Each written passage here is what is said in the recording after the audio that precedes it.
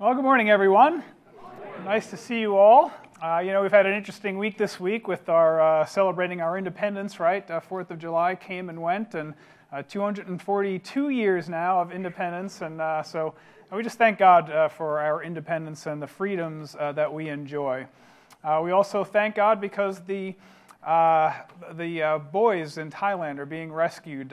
Even as we speak, 4 boys have made it out of the cave, and I expect that the rest of them are going to be, over the next 24 hours, all of them, barring anything unforeseen, will get out. And so we praise God for that. So before we get into our message today, we just want to go to the Lord in prayer.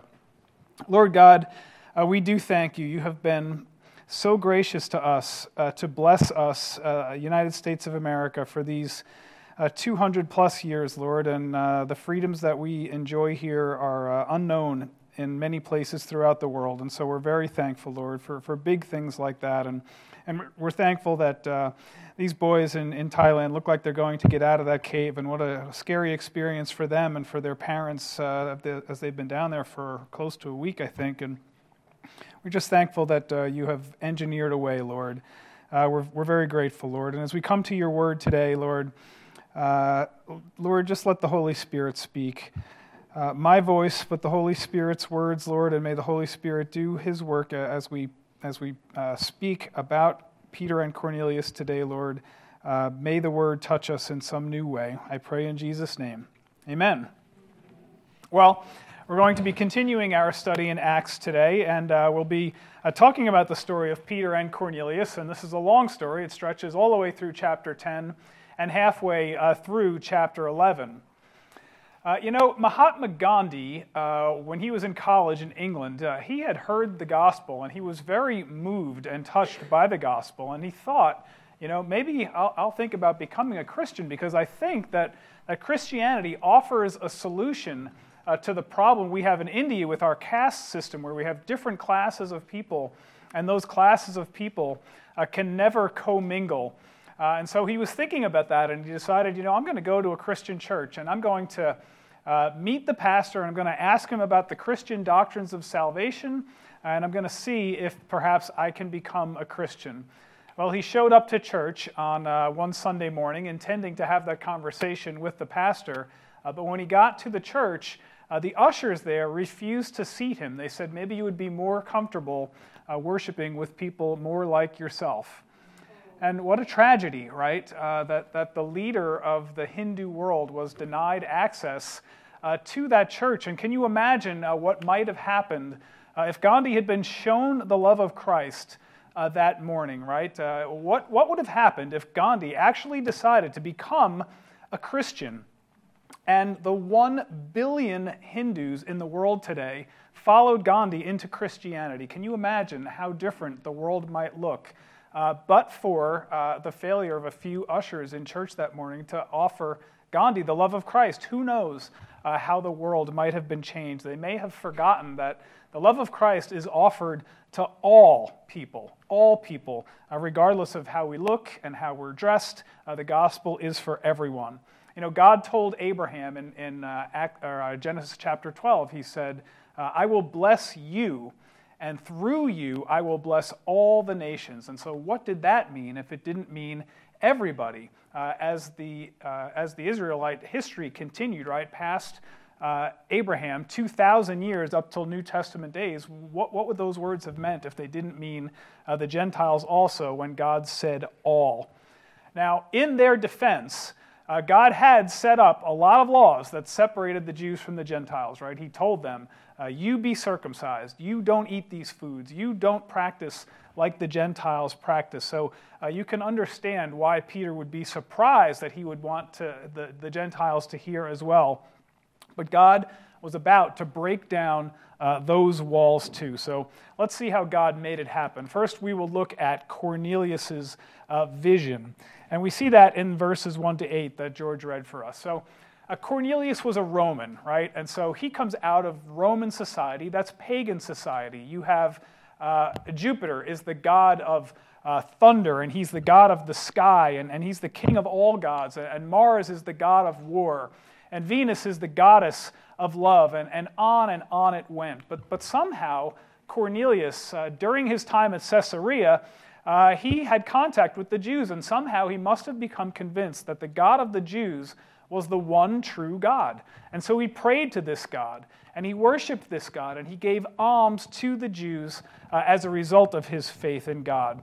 And so he was clearly a devout man. He was a seeker, you might say. And even though Cornelius couldn't offer sacrifices in the temple, he's a Gentile after all, right? So he can't enter the temple.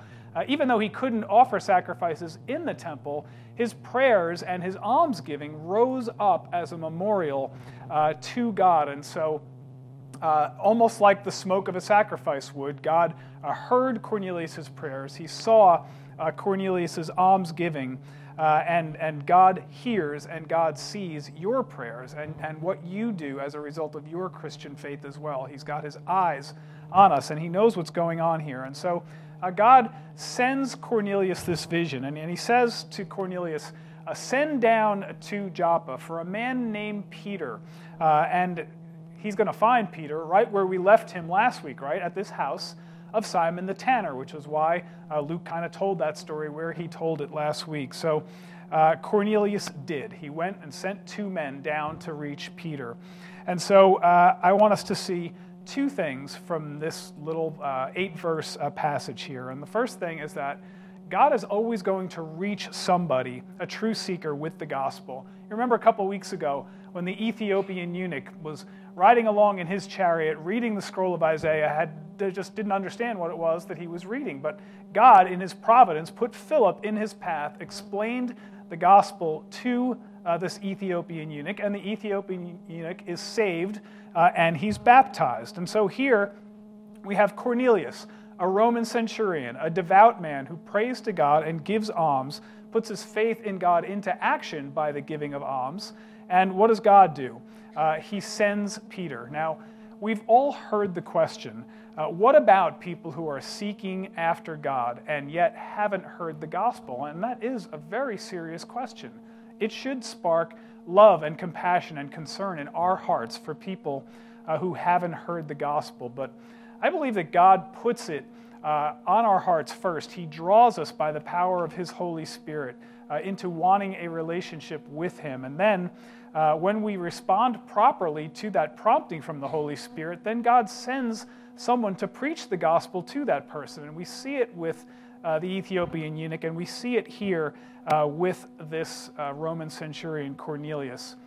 Now, that does not relieve us of our responsibility to preach the gospel, right? We are not permitted to say, well, if God intends for them to hear the gospel, somebody's going to preach it to them, so I don't have to do anything. That's not how God works. God intends to use us, just like he used Philip and just like he used Peter to preach this gospel message. We don't get to say, if God is going to reach them anyway, let him use somebody else. Doing God's work is a privilege. It's not something that we're looking to avoid, right? So we should always be looking to do what God has for us. So don't be afraid to be God's messenger if he has put you in a position to be that messenger. So God will always reach a true seeker with the gospel. And secondly, being devout is not enough. When you look at Cornelius, this is obviously a good man, right? I mean, he's doing good things, according to the economy of God. He's among the best people, because not many people in the Bible are portrayed in such a positive light as Cornelius is. But as good as he may have been, he is still a sinner in need of a Savior. And what this shows us is that it doesn't depend on you and your good works or anything you may have done. It's not your desire to be godly. You have to be born again. That's the only way into the kingdom. So self-reliance, self-sufficiency, pride in the things that you may have done or accomplished, that will never get you into heaven. The Pharisees had all of those things, but they lacked salvation through the blood of Jesus Christ. And it takes humility to recognize that you are a sinner in need of a Savior, that no matter what you have done, it's not enough. You need to be born again. You have to have the Holy Spirit. And so these things that Cornelius had, his desire to pray to God and give alms, showed that he had a heart that was ready to receive God. But being devout, his devoutness was not enough. He still needed to receive Jesus. And that's why Cornelius was excited when he was told, send down to Joppa for this man named Peter, and he'll come and he'll bring you a message. So as Cornelius' men are approaching the gate of Simon the tanner, God sends Peter a vision of his own, which we'll see in the next episode. So Peter has a vision of his own, and he goes up onto the rooftop to pray. And that may seem odd to us. We generally don't crawl onto our roofs to pray anymore. But in first century Israel, they made houses like this, flat roofs that would have an exterior staircase, and you could walk out up onto that roof and you could pray. And Simon the tanner's house must have had that exterior staircase, and he's up on the roof praying when God sent him a vision. Peter became hungry, and God sent him a vision. And Peter saw what looked like a sheet, four corners of a sheet, carrying all kinds of four-legged creatures and insects and birds, which according to Leviticus 11, where the food laws are found, were all unclean for Peter to eat. And the voice says to Peter, "Get up, Peter, kill and eat." And Peter was horrified. He's like, "By no means will I eat these things. I've never eaten anything unclean in my entire life." If you've ever watched some of those food shows, right, where the host goes into other cultures and they're like serving up, fried scorpions or, beetle stew or something like that, you understand what Peter was feeling at that moment. He's like, "Gross, there is no way I'm eating that stuff." And then the voice says, "Well, what God has cleansed, no longer consider to be unholy." Isn't that amazing? After 2,000 years of these food laws, what does it say? What God has cleansed, past tense. How has God cleansed these foods? He's cleansed them by the blood of Jesus. Because of the blood of Jesus, these food laws are no longer necessary. What's necessary now is to enter into a relationship with Jesus Christ. So these foods have been cleansed, and now they can be eaten. You might remember from Mark chapter 7, Mark says with this episode of Jesus and the foods, he says, it's not what goes into a man that makes him holy, but what comes out of his mouth that shows the condition of his heart. And Mark says at that point, by this, Jesus declared all foods clean. And so here we are, Peter hearing this same message. But there was a lot in that Peter didn't understand yet, right? This is new to Peter. We have to remember that the Jews were a very small minority. We read the Bible, and it's written from the Jewish perspective, so we think, the Jews dominated the culture, but they did not. They were a very small minority, and the food laws protected the Jews from becoming assimilated into the other people groups. It's what kept them separate. And so they wouldn't eat like the Gentiles, they wouldn't eat with the Gentiles, they kept themselves separate. And there were other laws that separated Jews from Gentiles, from circumcision to the way they dressed, but the food laws were an hourly reminder. Every time you eat, that separates you from who the Gentiles are and what they do. So take away the food laws, and Judaism would not survive. They would just become assimilated into the culture. And that's why Peter was horrified. And like a nightmare that you can't wake up from, Peter saw this whole sequence happen the first time, and then 2 more times after that, before this sheet was taken up again into the sky.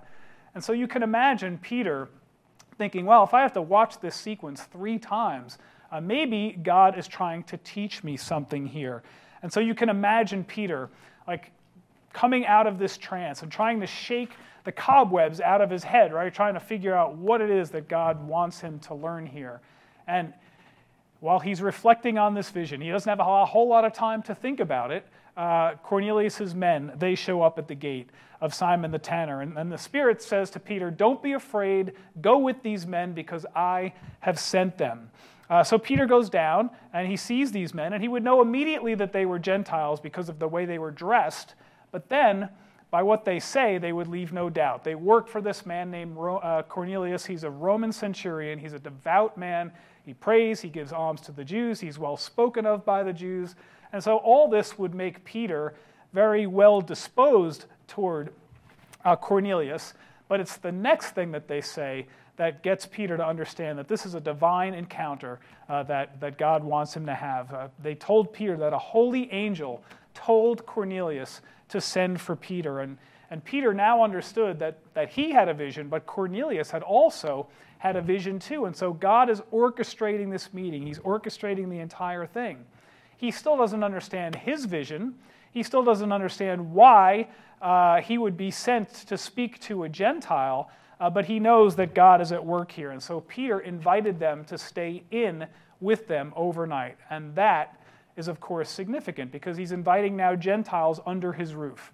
And Peter was still hungry. Remember, he hasn't eaten yet, and so he had a meal with these guys, at least one, probably a second evening meal, and probably a morning meal before they headed back to Caesarea. And so we've seen that Peter is living in the house of Simon the tanner, who is unclean, and now he's eating with Gentiles. And so you can see these walls of separation between Gentile and Jew being broken down as Peter begins to dispense with some of these rigid rituals that the Jews had always engaged in. So here's a principle from this particular section, and that is that God is in complete control of every situation.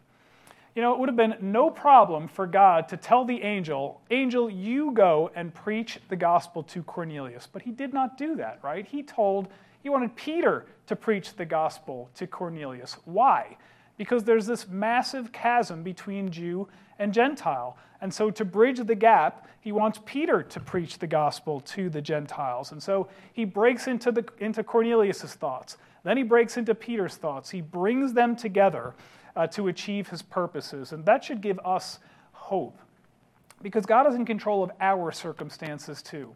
Whatever we may be going through at the moment, do we not think that God is sovereign enough to handle that particular situation? And he's using whatever it is that you're going through for some reason at the moment, and when he's achieved his purposes, then whatever it is that you're going through is going to pass.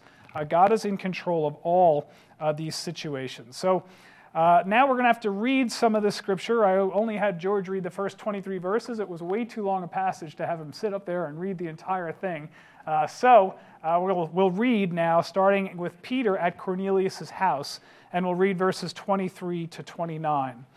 And on the next day he got up and went with them, and some of the brethren from Joppa accompanied him. On the following day he entered Caesarea. Now Cornelius was waiting for them and had called together his relatives and close friends. When Peter entered, Cornelius met him and fell at his feet and worshipped him. But Peter raised him, saying, "Stand up, I too am just a man." As he talked with them, he entered and found many people assembled, and he said to them, "You yourselves know how unlawful it is for a man who is a Jew to associate with a foreigner or to visit him, and yet God has shown me that I should not call any man unholy or unclean. That is why I came without even raising any objection when I was sent for. So I ask you for what reason you have sent me." So the next day, Peter gets up and he heads out with the Cornelius' entourage back to Caesarea. When we get to the next chapter, chapter 11, verse 12, we're told that 6 uncircumcised believers went with Peter. So it's Peter, these 6 believing who are circumcised, and the 3 who came to get Peter. So that's a total of 10 going back to Caesarea now. And they're taking this walk. On the following day, they arrived at Cornelius' home. So they've taken this walk from Joppa, right here, about 31 miles up the coast of Caesarea. It's a little bit more than one day's walk, so they took 2 days to get there. And I just wonder about the conversations that these guys must have had on the way as they're trying to figure out what in the world God is up to, what's going on here. I can imagine the looks that they got from the other Jews that they might have passed on their way as Peter and his 6 are traveling with this Roman entourage. They must have thought that either Peter was insane or that he was under arrest, because there's no way that you would travel 31 miles unless one of those two things was true. So Peter is on his way to Cornelius' house. And in the meantime, Cornelius is so eager that he is gathering his own friends and family to come hear what Peter has to say. And so Peter enters the house, which he would never do without the direction of the Holy Spirit, because it was unclean for him to enter and associate with them. And when he gets in the house, Cornelius could have claimed rank over Peter, right? I mean, after all, he's a Roman centurion, and the Jews are subject to the Romans. So Peter is less than Cornelius. But instead, Cornelius doesn't claim rank. He gets on his knees before Peter and worships Peter almost like he's a god. That's an incredible act of humility. Also shows that he doesn't quite know his theology quite right yet, but he'll get there, right? In the meantime, Peter also responds with humility, and he says, "You stand up. I too am just a man." And after telling Cornelius to get up, Peter reminded them of what they already knew. It's not lawful for me to enter this house or to associate with you or a foreigner. And so what we see here is that these Jews had deep-rooted biases and hatred toward the Gentiles for several reasons. One, because they're unclean according to God. Secondly, they are subjecting the Jews to themselves. The Jews are under Roman subjection, and of course they hated that. And don't forget that it's these very Romans who crucified Jesus not that long ago. So there's a lot of bitterness and anger that's going on between the Jews and the Gentiles, especially the Jews who have accepted Jesus as their Savior. But Peter now shows that he understood the meaning of his vision, right? He gets it. This vision is about food, yes, but it's about a lot more than food. It's about people too. He realizes that these Gentiles are not unclean or unholy. They are sinners in need of a Savior, just like Peter was. And I think by this point in time, Peter has the idea of why God has sent him to this place. But still, Peter asks them to state his business. "Why have you sent for me, Cornelius?" And Cornelius then in verses 30 to 32 recounts the vision that he has had. And in verse 33 says, "We are all present before God to hear all that you have been commanded by the Lord." And I can just imagine Peter's jaw kind of hitting the floor like those cartoon characters that you see, right? The jaw drops all the way to the floor and the tongue rolls out. And he's thinking, does God really want me to preach the gospel to these Gentiles? You know, we don't get in the text any idea of the length of time that passed between Cornelius' invitation to speak and Peter actually starting to speak. But I bet it took a good minute or two for Peter to collect his thoughts and think about what he was going to say to these Gentile believers. And so what I want you to see, though, what Peter says is he gives them the gospel. And the gospel is the gospel is the gospel. The gospel is always the gospel. And so when you're called on to preach, you just preach the gospel. And that's what Peter did here. No preacher ever had a more attentive audience than Cornelius' men as they waited for Peter to speak. So let's see what Peter says in this next passage. Verse 34. Opening his mouth, Peter said, "I most certainly understand now that God is not one to show partiality, but in every nation the man who fears him and does what is right is welcome to him. The word which he sent to the sons of Israel, preaching peace through Jesus Christ, he is Lord of all. You yourselves know the thing which took place throughout all Judea, starting from Galilee after the baptism which John proclaimed. You know of Jesus of Nazareth, how God anointed him with the Holy Spirit and with power, and how he went about doing good and healing all who were oppressed by the devil, for God was with him. And we are witnesses of all the things he did, both in the land of the Jews and in Jerusalem. They also put him to death by hanging him on a cross. God raised him up on the third day and granted that he become visible, not to all the people, but to witnesses who were chosen beforehand by God, that is, to us who ate and drank with him after he arose from the dead. And he ordered us to preach to the people and solemnly testify that this is the one who has been appointed by God as judge of the living and the dead. Of him all the prophets bear witness that through his name everyone who believes in him receives forgiveness of sins."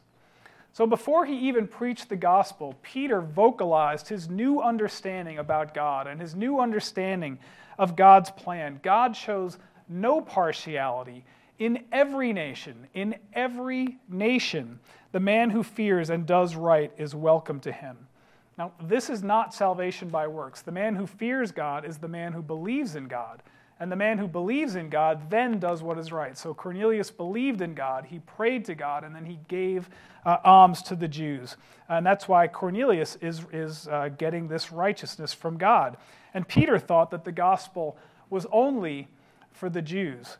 But then he found out that, well, the Samaritans are half Jews, even though we hate them. They're still partially Jews, so I guess they get the gospel too. But now the Gentiles are going to get the gospel. The Gentiles are going to get the gospel. That would have been absolutely mind-blowing to Peter. He would never have thought that. And so one of my favorite commentators, John Stott, said the principal subject of this chapter is not so much the conversion of Cornelius as it is the conversion of Peter. And I think that's largely true because Peter was being changed. When Peter understood God's desire to reach the Gentiles, he preached the entire gospel to them. And it's similar to Peter's prior speeches in Acts, so we won't go into it in painstaking detail, but we see all the same elements. Peter talked about Jesus' birth. He talked about Jesus' ministry. He talked about Jesus' death, his resurrection, how he arose and how he ate and drank with the apostles whom he appointed to be with him, and the commission that these apostles received to go out and preach the good news to everyone and to teach the message that everyone who believes will receive forgiveness of sins. And apparently, Cornelius and the people with him had heard enough to believe the gospel because Peter never even finished this sermon before the Holy Spirit began to fall on them. So let's read verses 44 to 48. While Peter was still speaking these words, the Holy Spirit fell on all those who were listening to the message. All the circumcised believers, that's the Jews who came with Peter, were amazed because the gift of the Holy Spirit had been poured out on the Gentiles also. For they were hearing them speaking with tongues and exalting God. And then Peter answered, "Surely no one can refuse the water for these to be baptized, who have received the Holy Spirit just as we did, can he?" And he ordered them to be baptized in the name of Jesus Christ. And then they asked him to stay on for a few days. Peter had seen belief followed by or accompanied by the Holy Spirit before, right? He saw that at Pentecost when the Holy Spirit came and 120 Jews received the Holy Spirit. But now he's seeing a Gentile Pentecost, the Holy Spirit coming down on these folks who believe. And the 6 circumcised believers are stunned because the Holy Spirit has been poured out on Gentiles too. And the proof that they saw was that these guys started speaking in tongues just like they did. And so Peter knew that it was proper and appropriate to baptize these people in water as well. And so that's what he does. And so what we see here is the regular order of belief in the New Testament, where we have belief accompanied by the indwelling of the Holy Spirit, followed by water baptism. Now, let's say a word about the gospel here and what it does. The gospel bridges the gap between any two people. No matter the gap between you and someone else, the gospel bridges that gap.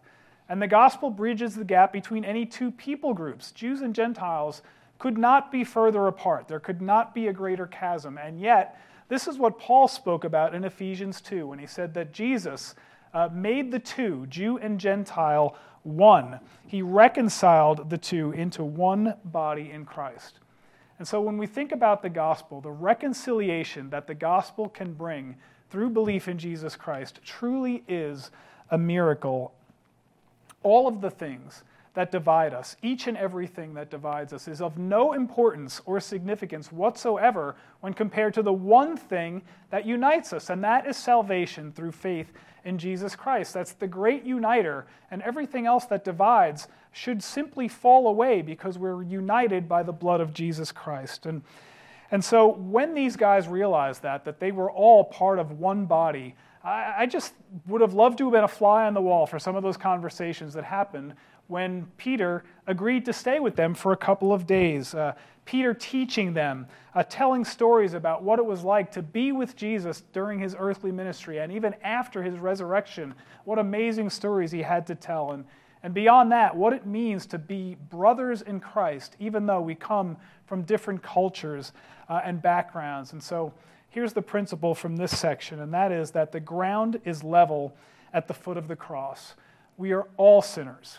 We all need Jesus. Every one of us needs Jesus. And Cornelius understood that Jesus died for his sins and rose from the dead so that he could have eternal life. And so it doesn't matter who you are, where you live, how rich you are, how poor you are, what good you may have done in your life. You need Jesus. He is the way and the truth and the life, and no one comes to the Father except through him. Well, that's the good news for Cornelius and the Gentiles. But some of the Jews didn't necessarily think that this was the best news that they had ever heard, and so let's see how some of these Jews react in chapter 11 as Peter makes his way back to Jerusalem. So here's the accusation from the Jews. It's interesting that the news got back to Jerusalem before Peter got back to Jerusalem, right? They were all ready for Peter. They had heard the news that the Gentiles had received the gospel. And so the accusation, verses 1 through 3. Now the apostles and the brethren who were throughout Judea heard that the Gentiles had received the word of God. And when Peter came up to Jerusalem, those who were circumcised took issue with him, saying, "You went to uncircumcised men and ate with them." Isn't it interesting that it's not you preach the gospel to them, it's that you ate with them, right? I mean, and that just goes to show the cultural divide between Jews and Gentiles. It's one thing to tell them the gospel, but you're not even allowed to eat with these guys. And so that was really a cultural faux pas, what Peter did. And so if you guys remember the show I Love Lucy, Ricky always used to say to Lucy, "Lucy, you've got some splaining to do," right? You remember that? Well, when Peter got back to Jerusalem, he had some splaining to do. And so, well, what does Peter do? He doesn't get all defensive. He just simply says the facts. He tells them what happened. He answered with the story of his vision, the story of Cornelius' vision and what he had seen and how God poured the Holy Spirit out on them. It's not about anything that Peter did. It's about what God did. And that's what a testimony is, talking about what God has done in your life, what he did before you were saved, how you were saved, and then what you're like now since you have been saved. And so God gave the Gentiles the Holy Spirit, and he gave proof that they had received the Holy Spirit by giving them this gift of tongues. And so the Jews who saw it were like, well, they got it just like we got it. And so it's not necessary to speak in tongues as proof that you were saved, but this was a sign given to Peter and the Gentiles so that they would know that the Holy Spirit had come on them too, just like he had for the Jews. And so after completing his story in verses 4 to 15, here's how Peter wraps it up in verses 16 and 17. He says, "I remembered the word of the Lord, how he used to say, 'John baptized with water, but you will be baptized with the Holy Spirit.' Therefore, if God gave to them the same gift as he gave us also after believing in the Lord Jesus Christ, who was I that I could stand in God's way?" And so this is Peter's challenge to the Jews, but there's no way the Jews could have an answer to this challenge. You would kind of expect them to be resentful, right? Because they were geared up for Peter when he got to them. They were ready to have this fight. But yet, it's interesting because they could have been resentful. You could expect that they would not want to share their blessings with the Gentiles. But then, to their credit, in verse 18, this is how they respond. When they heard this, they quieted down and they glorified God, saying, "Well then, God has granted to the Gentiles also the repentance that leads to life." That is no insignificant statement. I mean, when those guys realize this, their entire worldview is turned upside down. And that is going to be as big a game changer as there ever was in the history of the church. And so what we see here is that the Jews did not grumble against God. They worshiped God. There would certainly be trouble in the future, as certain Jews simply would not accept fellowship with Gentiles. And then the ones who would had to figure out, well, is it necessary for these Gentiles to become Jews first by circumcision and then become Christians? Or can they just jump right from Gentileness to Christians?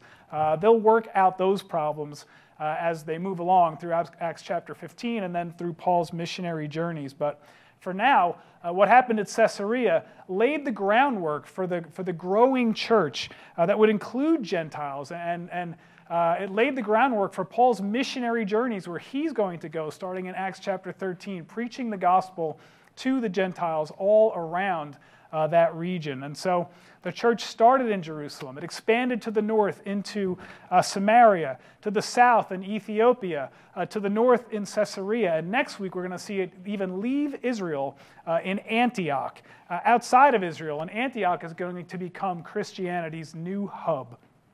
But let's think about a few things that we can learn from this chapter as we read about Peter and Cornelius in this amazing conversion. The first thing I want us to see is that Christianity is exclusive and it's also inclusive. It's exclusive because you have to hold a particular belief to get in. You have to believe that Jesus Christ died for your sins and rose from the dead so that you can have everlasting life. So that's its exclusivity. But it's inclusive because everyone, and I mean everyone, is invited into this particular gospel message. And so rich, poor, black, white, Democrat, Republican, slave, free, Jew, Gentile, male, female, it doesn't matter. Everyone is invited in. There is no favoritism with God. And so we should never think that we are better than anybody else because we've all been extended the same visitation.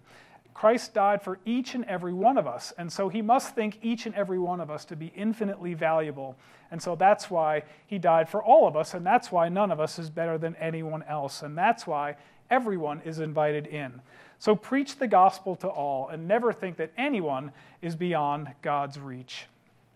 Secondly, Christianity is supported by facts, but to believe them, we need grace. Peter told Cornelius the facts that he and the other apostles had witnessed. It's historical. It's reasonable. It makes sense. Cornelius believed, but not all who Peter preached the gospel message to believed, right? Certainly the Sanhedrin didn't believe a word that Peter had to say. First, they whipped him, they imprisoned him, and so they never believed it. So God has to be the one who gives the grace so that we can believe. And I just praise God that he didn't limit his grace to the Jews, because where would we be, right? We had to have grace extended to us so that we could believe. And Jesus said, I have other sheep who are not of this fold. I must bring them in too. And by his grace, that's us. It's supported by facts, and God gives us the grace so that we can believe. And finally, when you witness, two people are changed. Cornelius was changed, but Peter was changed also. The best reason for preaching the gospel is that unsaved people can be saved and they can have eternity with Jesus. But a wonderful byproduct is that we can be changed as well.